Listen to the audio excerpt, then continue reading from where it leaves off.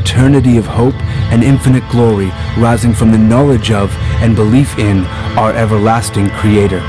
A faith that doesn't waver. It is on this rock that we build our lives. When the winds come and the waves break upon the shores of our lives, we remain rooted in truth. Hardships, hostility, and heat waves are of no consequence when compared to the hope harbored in the hearts of the chosen. We may bend, but we are never broken.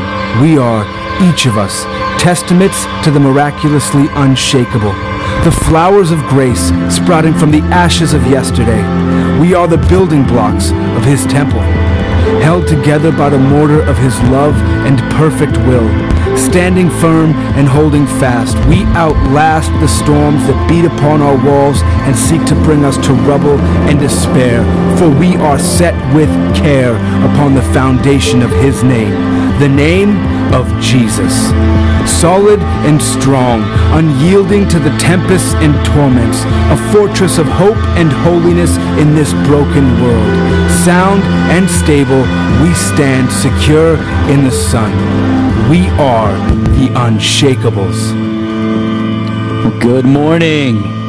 Dude, that's exciting, right? That's just so exciting about those coats. Man, you should give yourself a hand. That was awesome. I think over 60 coats given to West Avenue Elementary. That's going to be such a blessing. And so, man, didn't Mackie and Baldwin do awesome up here? They did amazing. That was Mackie's first time up here. I was like, bro, just start preaching. I'll sit down. It was good, man. We're in a series called Unshakables. If you're a guest with us this morning, we're so glad you're here, but we only have 2 weeks left of this sermon, and so you're going to catch the tail end of it, but I think it's going to bring some value to your life. I hope that it adds value to your life. I hope that it adds just an increase, because the truth is that storms happen in life, don't they? And this is something we've been saying every week, is that you're going through a storm, you're going to go through a storm, or you've just been through a storm. And that's so true for everything in life, because life hits hard, doesn't it? And when life hits hard, what do? We go to Facebook, and we go to Instagram, and we go to every emoji that we can find. And when they don't have the emoji that we want, we go get the Jiffy, right? Jiffy, Giffy, I don't know. We go get it, man, and we start putting that out there. I mean, something to express the feeling that I have right now during the storm. But the truth is that we can't be led by our emotions, because the heart is deceitful above all else. Our emotions can be deceptive to the truth of God and His character and what He has for your life. And so we're asking everybody to go get a purple book, and we're giving them away free for 2 more weeks, and then they're going to cost you something. $5. And so you can save $5 today if you go get a purple book, and you just commit to giving 3 months of your life, getting in God's word, seeing what He says about foundations. I promise it'll change your life. You should do it like right after this. It's going to be awesome. Well, anyway, as we're going to do that, I would lastly say this. Next week, we're going to actually celebrate the Purple Book completions. Everybody's been writing down their name on a poster. We're going to transpose that poster to a wall that we're going to paint purple, and everybody's going to sign their name on that wall. It's going to be cool that you get to graffiti a church. You don't hear that every day, so that's going to be really cool. Just really an art piece for us, and I think that art is amazing, because art is a reflective of times and culture, isn't it? And this is the time and culture of our life as a church, is that we're completing the Purple Book, we're understanding God's character for our life, and we're going to stand upon that rock. Today, we're going to talk about the unshakable truth of compassion. Of compassion. Now, this is a shameless plug for the Christmas play right now. If you have elementary kids or kids, we're going to be doing a Christmas play here in just a few weeks. Really excited about it. And if you want your child to participate, or your youth student to participate in that, go see a teacher right after this. Let them know. But there was this Christmas play that was happening, and it was the story of Jesus as they're all told. And those kids are so excited to be the light of Jesus in these Christmas plays. And there's a young boy named Wally.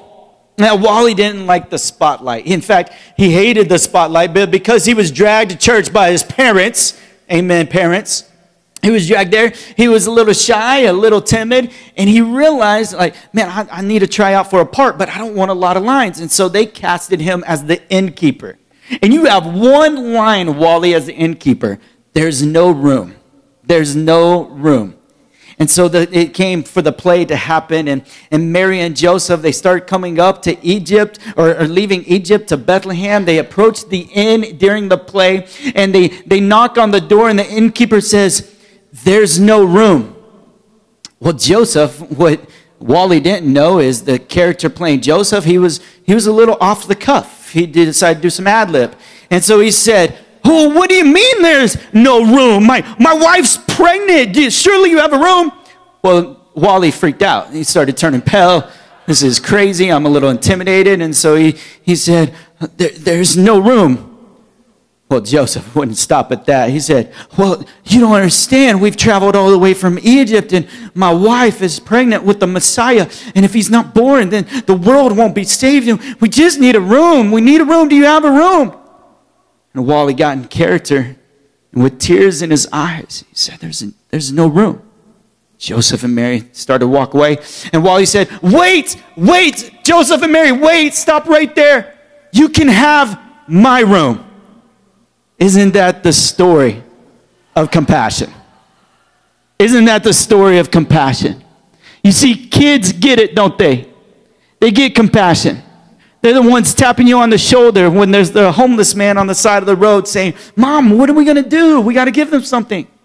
Kids understand compassion. The compassion it's just this deep feeling of sympathy or concern for others. But why do we miss compassion so often? And that's what I want to talk about today. Why do we miss compassion, and why do we need compassion, and how do we step into compassion? Compassion is, if we're going to live an unshakable life, then we need to be compassionate people with the gospel through word, deeds, and power. If you have your Bible, turn to Matthew chapter 9. Verse 35 is where we'll find ourselves this morning. And in Matthew chapter 9, verse 35, Jesus went throughout all the cities and villages, teaching in their synagogues and proclaiming the gospel of the kingdom and healing every disease and every affliction. When he saw the crowds, he had compassion for them because they were harassed and helpless, like sheep without a shepherd. Then he said to his disciples, "The harvest is plentiful, but the laborers are few. Therefore, pray earnestly to the Lord of the harvest to send out laborers into his harvest." And he called to him his 12 disciples and gave them authority over unclean spirits to cast them out and to heal every disease and every affliction. The first thing we need to know today, an unshakable life is moved with compassion. It is moved with compassion. We see Jesus over and over and over again throughout Scripture. He is moved with this compassion, this deep sympathy for one another. In Matthew 14:14, he says, "When he went ashore, he saw a great crowd, and he had compassion on them and healed their sick." This is what Jesus did in his years of ministry. He would see people, he would feel something, and then he would act upon it. Jesus did this over and over again within his ministry. He would see, he would feel, and he would act. And he's called us to do the same thing, to see, feel, and act. The thing is I don't see a lot. You? Do you see a lot? I don't see a lot. I become blind. Over the years, I become more and more blind, more and more numb to everything around me. I think it's like Wally and kids, they see so well. And I think they see so well because they really are thankful at the end of the day. They're thankful for the little things. They're thankful mom made them spaghetti. They're thankful that they got just a little $5 Christmas gift. The gratitude just starts hitting them at a young age. And the older we get, the more that we just expect it. I just expect my wife to make me spaghetti. I just expect the exchange of gifts at Christmas. I expect those things. And when you start expecting those things, then your thankfulness can leave you. It's why I love my man Winton, Throw It Up. The Throw It Up Thanks Challenge. He's doing this right now. It's on Instagram. You follow him. That's a shameless plug. Give him more followers. Come on. He's a millennial. He needs it. Makes him feel good. Man, I love this because there's this doctor at the University of Wisconsin, and she writes this, and Dr. Mir Gain, she writes that gratitude really does change your attitude. It does change who you are. It does change the way you see things. In fact, if you're anxious, depressed, frustrated, all those things, it is proven that giving thanks actually changes your chemicals in your brain. It starts to rewire how it works, and you find yourself growing out of these things and into what you should be. Everybody wants to know, how do I stay happy? Just give God praise. Just give him some things. She said, actually, you should write 2 or 3 things down you're thankful for a day. Now, not just thank them, because although thought is good, it actually is better if you write it down. It's proven scientifically. And ago, why are you taking notes right now? It's better to write it down. It's proven scientifically. Just kidding. Kind of. But giving thanks, giving praise, we should write it down. And after you do a 30-day challenge of thanking God every day, 2 or 3 times a day, moving into once a week, what are you thankful for? I'm so blessed to have an amazing wife who never lets me skip grace over a meal. She always wants to say grace. Breakfast, lunch, and dinner. I was just used to dinner if it was really nice dinner. Like if it's like Taco Bell, I didn't really say thanks, I just ate it. That's when you need to say thanks the most. It's Taco Bell. She's always giving God thanks and praise and thankful for each meal that she got. And I'm so grateful she's instituted that in our family, because it's become something that we're never going to take it for granted, that we have a meal given by Jesus. And your thanks is a setup for God's presence in your life. If you want God's presence, start thanking him for what he's done. And as you thank him, it moves our eyes to see what's around us. See, when you're thankful for what you have, you start seeing what people don't have. As a result, you can start speaking into their life. And this thankfulness moves us into a prayer for compassion. A prayer for compassion. We need a prayer. An unshakable life has a prayer life that moves them to compassion. We must pray. If you want a heart for your city, a heart for your neighbor, a heart for your coworker, if you want a heart for the person who just cut you off the road coming to church this morning, if you want a heart for somebody you don't like, start praying for them. I don't like praying for them. It's because you don't want to see what God wants to do in you and in them. You don't want to see the blessing. The Moravian church started meeting, and in this community of 300 people in 1727, they started meeting, and 24 men and 24 women decided to start praying together. We're going to start praying together, and we're going to start a chain prayer. We're just going to pray for revival. We're going to pray that God moves. We're going to pray that God speaks. We're going to pray that God would start moving in culture right now. And as they did this, they started praying day after day, week after week, month after month, year after year. And for 100 years, the Moravian community prayed without stopping. They just prayed and prayed and prayed, and God started moving, started burdening them for other nations. What they were praying for, they found a burden coming up inside of them. And this little 300-person community in 65 years sent out 300 missionaries around the world. You see, when you start praying, it starts changing your heart. You start moving to action. 300 missionaries getting sent out around the world. And in fact, they believe that it was the setup to the Great Awakening in the 18th century. This prayer life. Prayer starts moving mountains. How should I pray? Well, God, what would you have me do in response to this?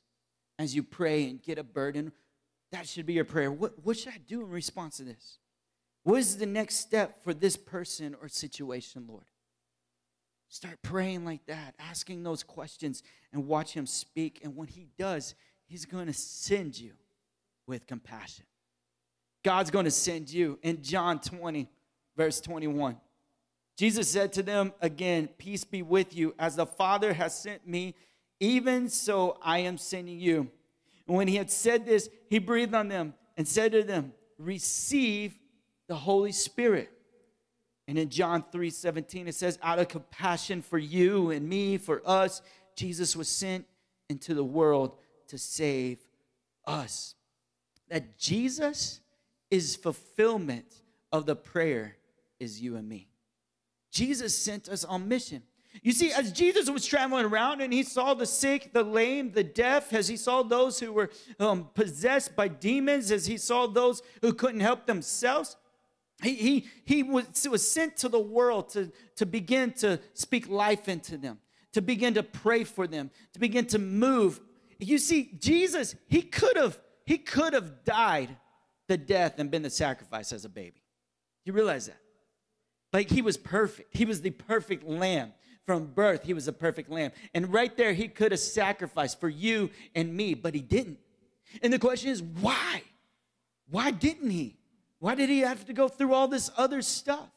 It's so that he could teach you and me how to live, how to be sent, how to live on mission, how to pray for people, how to share the gospel with people, so he could talk about the kingdom. He lived 33 years just so he could show you and me how it's done. And as he prayed for them, he was a single man, and he was limited to the incarnation of who he was as a man. He was limited to that. He could only go certain places. He could only do certain things. You see, every time he prayed for the sick, it said virtue left him, or power. He got actually weak as he prayed for people because he was a man, and virtue left. You ever find it, you get tired or weak serving in the kids ministry, serving at the guest tent, baking baked goods every week, and nobody says thank you? I mean, come on. Right? Leading your Bible study, your connect group, loving your neighbor, loving your coworker, always being on, never being off. Anybody tired? I get tired. I get weak because I'm a man, and Jesus was a man, and he got weak in these moments. And he said, man, but there are so many people who need to be healed. There are so many people who need to hear the gospel. There are so many people left untold of what Jesus did for them. There are so many people. And that's why he said the laborers are few. Pray that we would have more laborers. So what the Moravian church did, they started praying for more laborers. But be careful, because once you start praying for it, he'll call you. He'll call you. It works every time, because your heart starts changing. Starts changing for some ministry that he's put in you. Starts changing for the people around you. Starts changing for your neighbor. Starts changing for your coworker. Starts changing for your husband and wife. Praise God. Starts changing. Starts changing as you pray. And so a lot of times, God, I don't want to pray for that. That's just too much.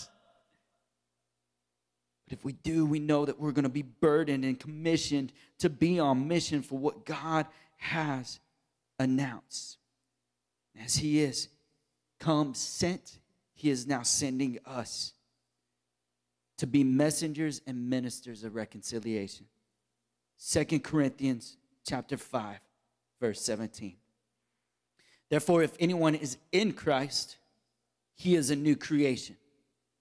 The old has passed away. Behold, the new has come. All this is from God, who through Christ reconciled us to himself and gave us the ministry of reconciliation. That is, in Christ, God was reconciling the world to himself, not counting their trespasses against them, and entrusting to us the message of reconciliation. Therefore, we are ambassadors for Christ, God making his appeal through us. We implore you on behalf of Christ, be reconciled to God. If you are saved, it means that you have died to yourself and placed full trust in Jesus and said, I want to follow Jesus the rest of my days. You are in Christ. As a result, you are commissioned. You're commissioned to go make disciples, to go reconcile the lost, the broken, the hurting, the painful to himself. This is what we should do, and we should announce the gospel wherever we go. We should announce it with words. We should speak words. We have to actually articulate what God's done. We have to tell the story. That's why I love the one-to-one book that we have at the Welcome Center. After the first chapter, there is a prayer. It's called the prayer of salvation. And it articulates the gospel so well. So you don't even have to know it all. You just say, hey, let's read this together. Oh, see that prayer? Yeah, do that. Do that right there. Oh, man, dude, I believe that. That's it, man. That's it. It's that simple, that easy. That's what God wants to do. And he wants you to proclaim it with your words. But he also wants you to demonstrate the gospel. It's not enough for us just to tell the gospel or say the gospel. We must demonstrate the gospel. This is what Jesus did over and over and over again. Good works should be visible to back up good words. Good works should be visible to back up good words. Otherwise, you're like a clanging cymbal. Otherwise, you're like a person who speaks, but it's just like a gong that vibrates and puts out a noise, but then it fades away. No, we should have good deeds. And I'm so thankful because you and I saw social injustice in our city, and we said, we're going to give our kids coats. We're going to meet the needs of our church. We're going to meet the needs of our community. We're going to meet the needs of our neighbors. We're going to meet the needs of the single moms. We're going to meet the needs of the orphan and the widows. We're going to meet the needs. We're going to do whatever we can because it's not just gospel from our mouth, but it's gospel lived out. That's what we're believing God for. In Romans 12:20-21, Jesus says this in Romans, if your enemy is hungry, feed him. If he is thirsty, give him something to drink. For by doing so, you will heap burning coals on his head. Do not be overcome by evil, but overcome evil with good. That we would feed those who are hungry and give drink to those who are thirsty. It's so practical. I remember Brandy and I, we've always wanted to live this since day one. And not to brag, because we fall short over and over again. But there was this moment in our life, in our ministry, that we decided we were living on the west side of Odessa, Texas. And the west side is a little lower income side, depending on where you live. And we decided to go to this homeless shelter at 5:30 a.m.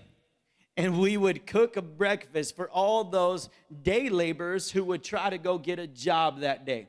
And so we would wake up and we'd wake up our youth kids. I mean, we had sophomores, juniors, seniors in high school coming, driving all the way 45 minutes to meet us there to cook breakfast for people. It was like a party though, we like made it fun, juggling eggs and all that stuff.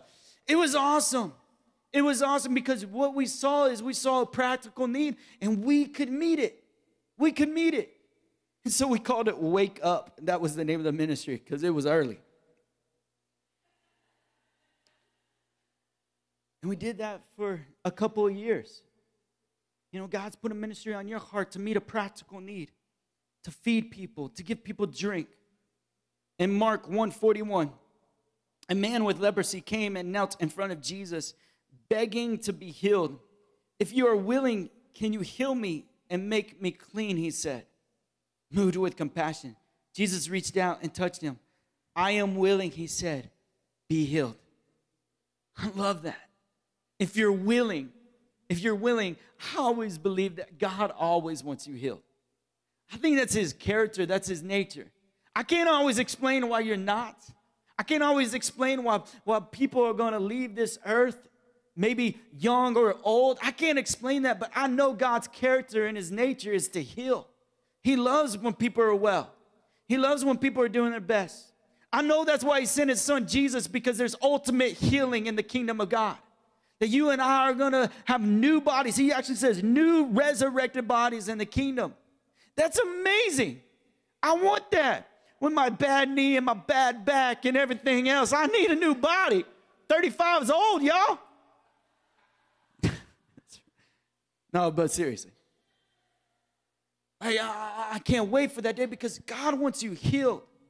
I'm so thankful for the ministry of Jesus because he actually lived that out. I'm thankful for it in our church because there's been moments where people have been healed in our church.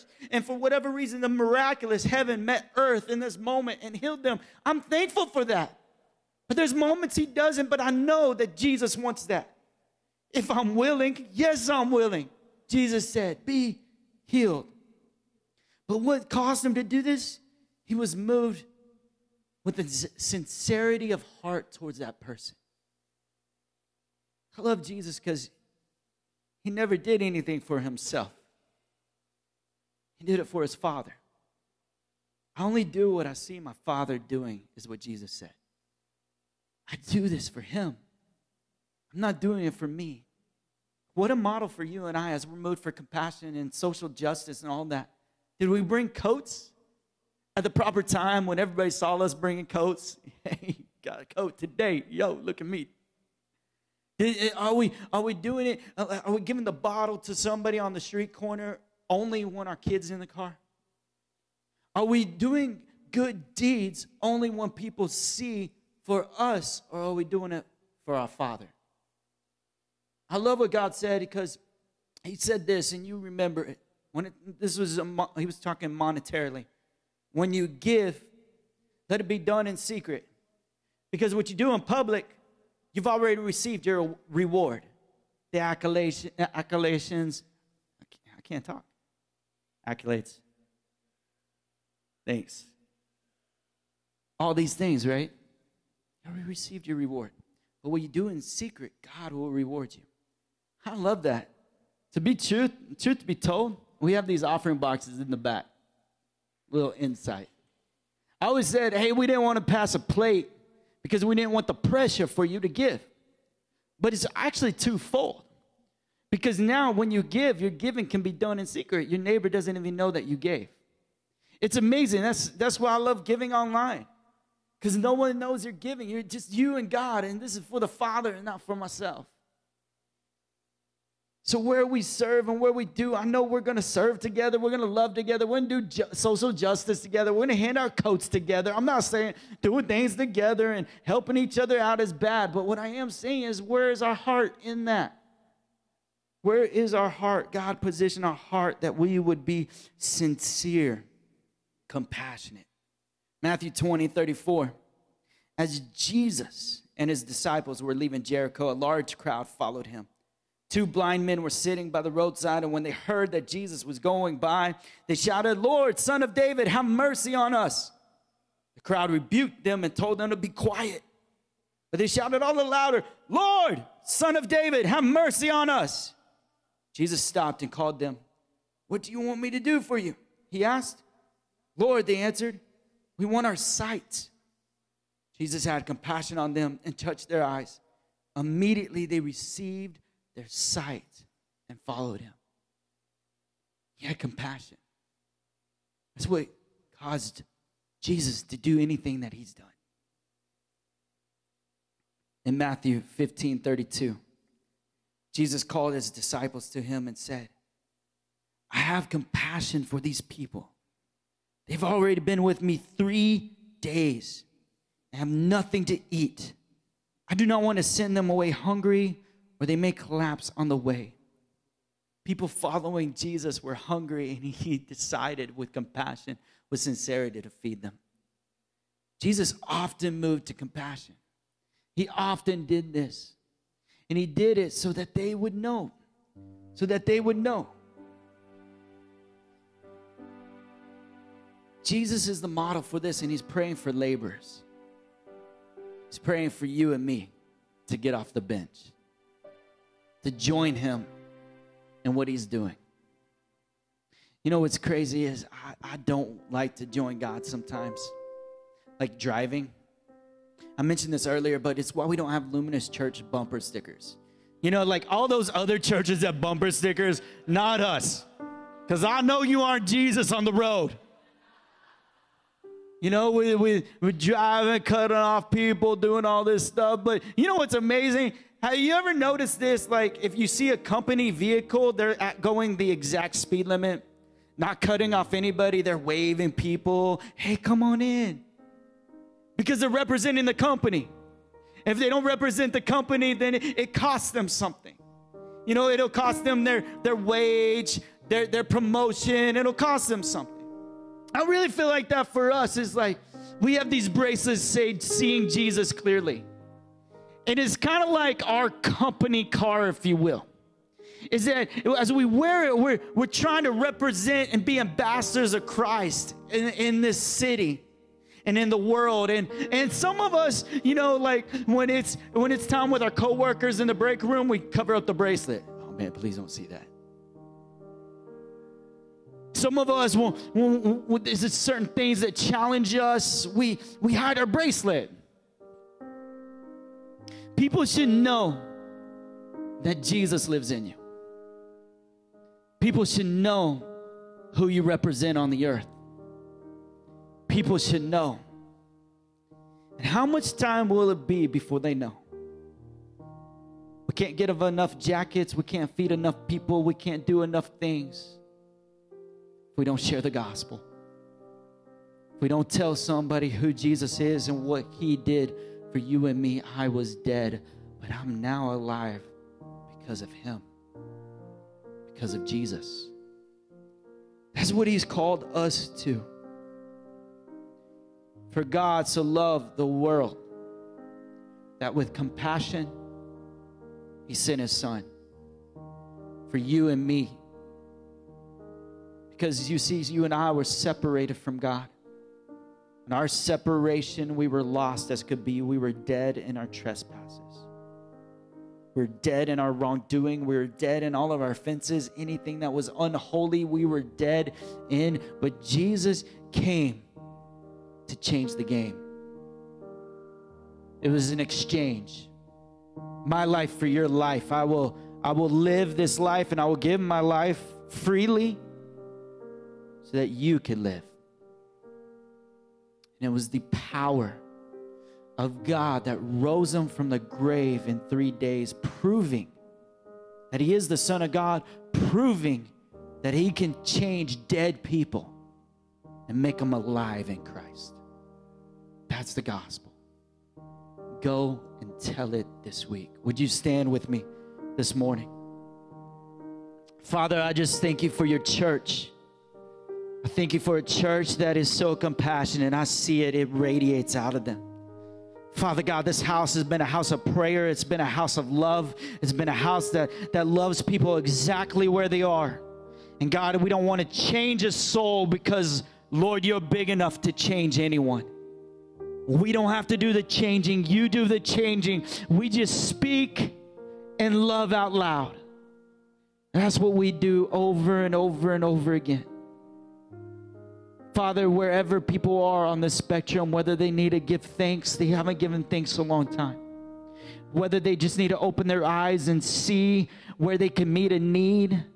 Whether they need to feel something that they see, that they need to feel this compassion inside. Or whether you're moving them to act, I pray that they would do so this week.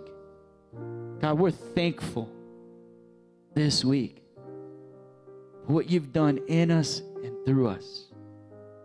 Bless your church. Bless Luminous. Bless them this Thanksgiving holiday. Bless them in every way. In Jesus' name.